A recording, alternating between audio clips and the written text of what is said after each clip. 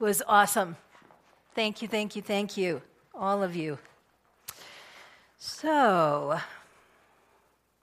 on the subject of mastery, what does it take to be a master? How many of you have met someone you think is a master at something? Good. So mastery, according to Mr. Webster, is the ability to use, control, and dispose of something. Very dramatic, huh? To use, control, and dispose of something. So let's think about language. If you are a master of languages, and you have the ability to speak 5 or 6 of them, then you would have the ability to use language to control the communication, the conversation, because you have mastery of that language, and also the ability to dispose of certain words. So in the English language, we have some words that we don't use anymore the way we used to use them. So you would have the ability as a teacher to say, I'm not going to teach you that word in that context because we don't do that anymore. That word used to mean something else. That is not a word we use anymore. Or another example I gave earlier was perhaps you use a sword. You have the ability to use the sword. You have the ability to control how you use it and in what ways it's used. But you also, as a master, have the ability to look at the sword and to know when it's time to dispose of it, that this is no longer an integrous tool. It's no longer going to do, you can't rely on it anymore. You may go to protect yourself and have your sword break. It's important to know as a master when you can let something go, when it's no longer the right tool or in the right shape for use or to make a change. A lot of times, over time, masters have been handed down information and certain teachings no longer are applicable in modern world. There are a lot of those in our holy books, aren't they? There are a lot of laws and rules that were passed down that at one time meant something different than how we perceive them today. They were used differently and they meant something different. So mastery is the ability to use, control, and dispose of whatever it is your field of mastery. As unromantic as that sounds. So, masters have a few things in common. Masters are, first of all, passionate about whatever it is they've worked on mastery of. Because it takes your whole lifetime to master something, doesn't it? It's something you continually are engaged with. So they have a particular passion because we don't want to master something we're not passionate about. We wouldn't put our time into it. Masters are perpetual students. Whatever that thing is, they are always looking for something more. And even though they may have achieved some level of mastery of whatever that is, they're continuing to be open and willing to learn more, to grow more, to expand the use of what they have. And finally, masters are by their very nature teachers, aren't they? Because masters learn from who? From other masters. Do they learn from their students too? Of course they do. Of course they do. They are constantly in the state of teaching. And in that teaching, if you ever have had the opportunity to teach something, in that teaching process is so much learning. It's one thing to take something in, it's something very different to hand it back out and see if somebody else can understand what you think you know. Totally refines and cultivates your skill. So when we have a master, we generally believe them because they're a master after all, right? So we believe them. We think as small children that our parents are masters, and we believe things that our parents tell us. When we go to school, we believe that our teachers are masters, and we believe things that our teachers tell us. And sometimes when we come to church, we believe things that our ministers tell us. We believe things that someone in authority says are real. So I have a little test for you. Let's see what you know is true and what is not. I would like to know, by raise of hands, if you have ever believed this. You only use 10% of your brain. Okay, not true. Not true at all. We use almost all of our brain. When we're sleeping, we're using about 10%. And we may be using 10% of our brain at any given time, but we use almost 100% of our brain. How about this one? Vitamin C cures the common cold. Vitamin C does not cure anything. It will boost your immune system and allow your natural body to heal itself, but it is not a cure for anything. Violent crime in the United States is at an all-time high. A couple of you believe it? So between 1993 and 2016, violent crime reduced in America by 50%. Wow. Yeah, by 50%. It's pretty remarkable.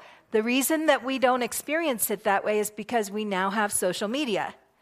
And so we know every time something happens anywhere, we know. We're seeing more of it. But it's reduced by 50%. This is huge in how we analyze our country and what we believe about our life, isn't it? How about this one? Napoleon Bonaparte was short. Napoleon Bonaparte was short. Yeah. 5'7", which was taller than the average man during his lifetime.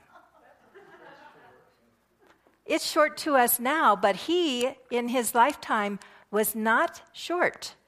So anything that you believe about the Napoleon syndrome of short people did not come from him. He was not a short guy in his lifetime.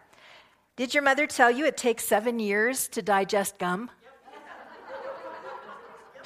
Gum does not digest. It goes straight through you. So if you worried for 7 years, you don't have to worry anymore. It's not true. Bats are blind. How many of you know that bats are blind? You're starting to catch on to this, I can tell. Bats are not blind. Bats see as well as human beings. Bats are not blind. What they do is have echolocation. So they can see better than us. They can use echolocation to be able to travel in the night. It would be kind of handy if we could do that, wouldn't it? But that has nothing to do with inability to see. One last one. How many of you have wondered about the splinters that George Washington must have gotten from his wooden teeth? Me. Man, that is not a good idea, wooden teeth. That sounds terrible. He never had wooden teeth. Do you know that? He never had wooden teeth. His teeth were made of ivory from dinosaur tusk. It was a long time ago. Yeah. No.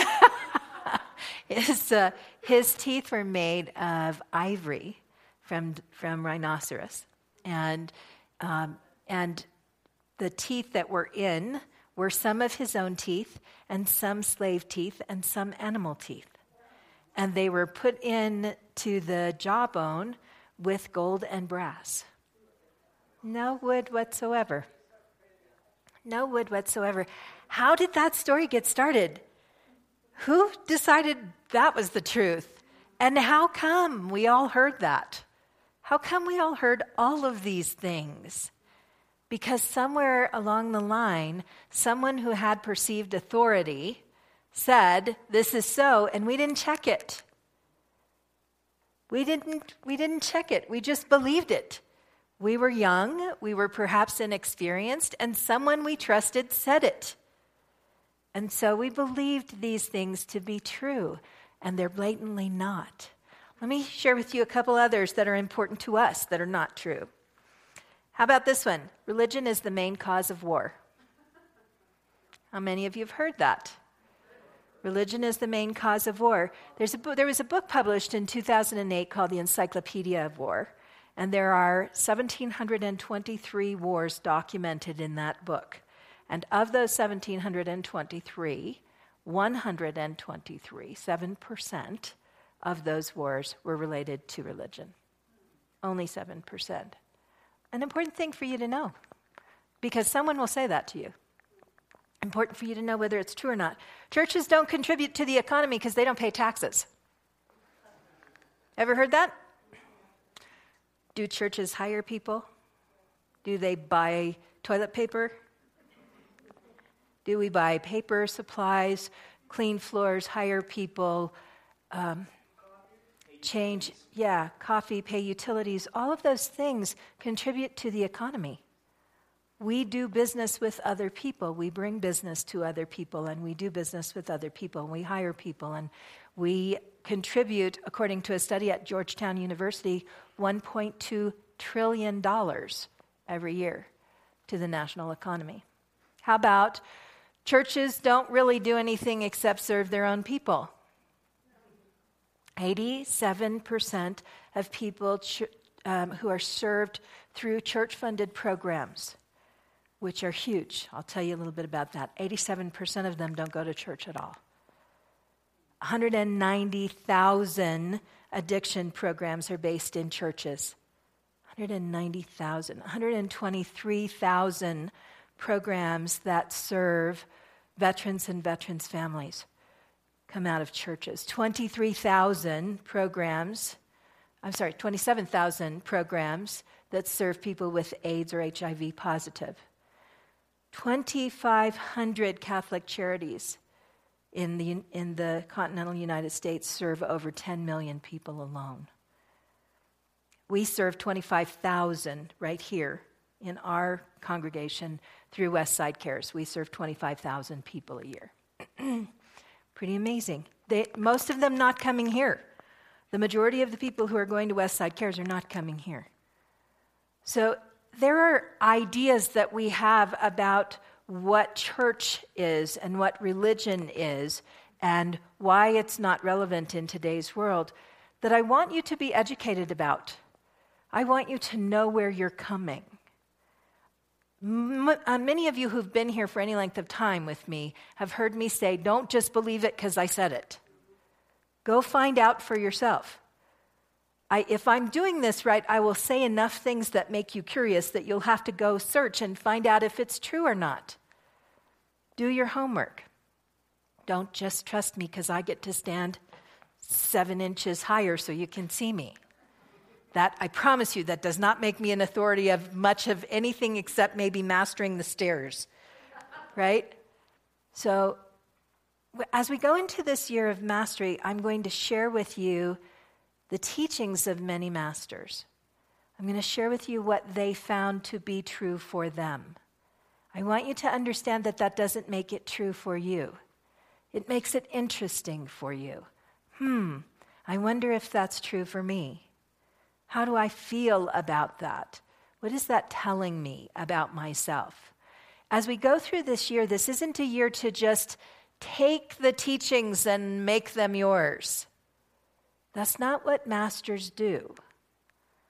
Masters have a sovereign heart. Masters take things through their own filters and decide what is true for them. And we have many masters in this room, and all of you will have your own opinions. Certain things will be important to some of you, other things to others, and your curiosity will take you into what is really the sweetness of this subject, which is your own exploration. To be the seeker, to go out and find out how you feel about things. So I want you to have this at the beginning. I want you to begin to think through the field of curiosity. I want you to listen to why people mastered a particular area and what they learned without assuming that it's the right learning for you, so that you can find your own mastery. Because if we're just handing you this on a silver platter and you're just assuming it's true and walking away with it, you will not know how to use, control, or dispose of it. You will throw it around just like people throw these things around as though they were truths with no ability to justify why you truly believe it to be what is. And right now, mastery is needed in our world. We are overrun with illusion. Mastery is needed, and it's ours to do the work of mastery. not to just follow in the footsteps. I have some quotes for you. This first one is from Myrtle Fillmore, who was known as the Mother of Unity. God is the one perfect life flowing through us. God is the one pure substance out of which our organism is formed. God is the power that gives us motive power, the strength that holds us upright and allows us to exercise our members, the wisdom that gives us intelligence in every cell of our organism, every thought of our mind. God is the only reality of us. All else is but a shadow that is cast by some foolish belief or unwise combination of thoughts and the element of being. Mahatma Gandhi said, a nation's culture resides in the hearts and in the souls and in the beliefs of its people. Mother Teresa said, we think sometimes that poverty is only being hungry, naked, and homeless. The poverty of being unwanted, unloved, and uncared for is the greatest poverty. We must start in our own homes to remedy this. And I'm going to close with a poem that is by Ellie Wheeler Wilcox, and the reason I'm going to close with it is because one of our emphasis for 2018 is to step deeper into our mission of inclusivity, to not just say we're inclusive, but to learn how to be accepting of one another in our differences, we are different in our faith backgrounds, we are different in our economics, we're different in our political structure, we're different in our household makeup, we're different in lots of different ways. And to say we're inclusive without ever talking about that and becoming fascinated by it and going deeper into it is as much of an illusion as any of the others I've shared with you today. So I want to close with this poem. It's called The Goal. All roads that lead to God are good. What matters it, your faith or mine? Both center on the goal divine of love's eternal brotherhood. 1,000 creeds have come and gone, but what is that to you or me? Creeds are but branches of a tree. The root of love lives on and on. Though branch by branch proves withered wood, the root is warm with precious wine. Then keep your faith and leave me mine.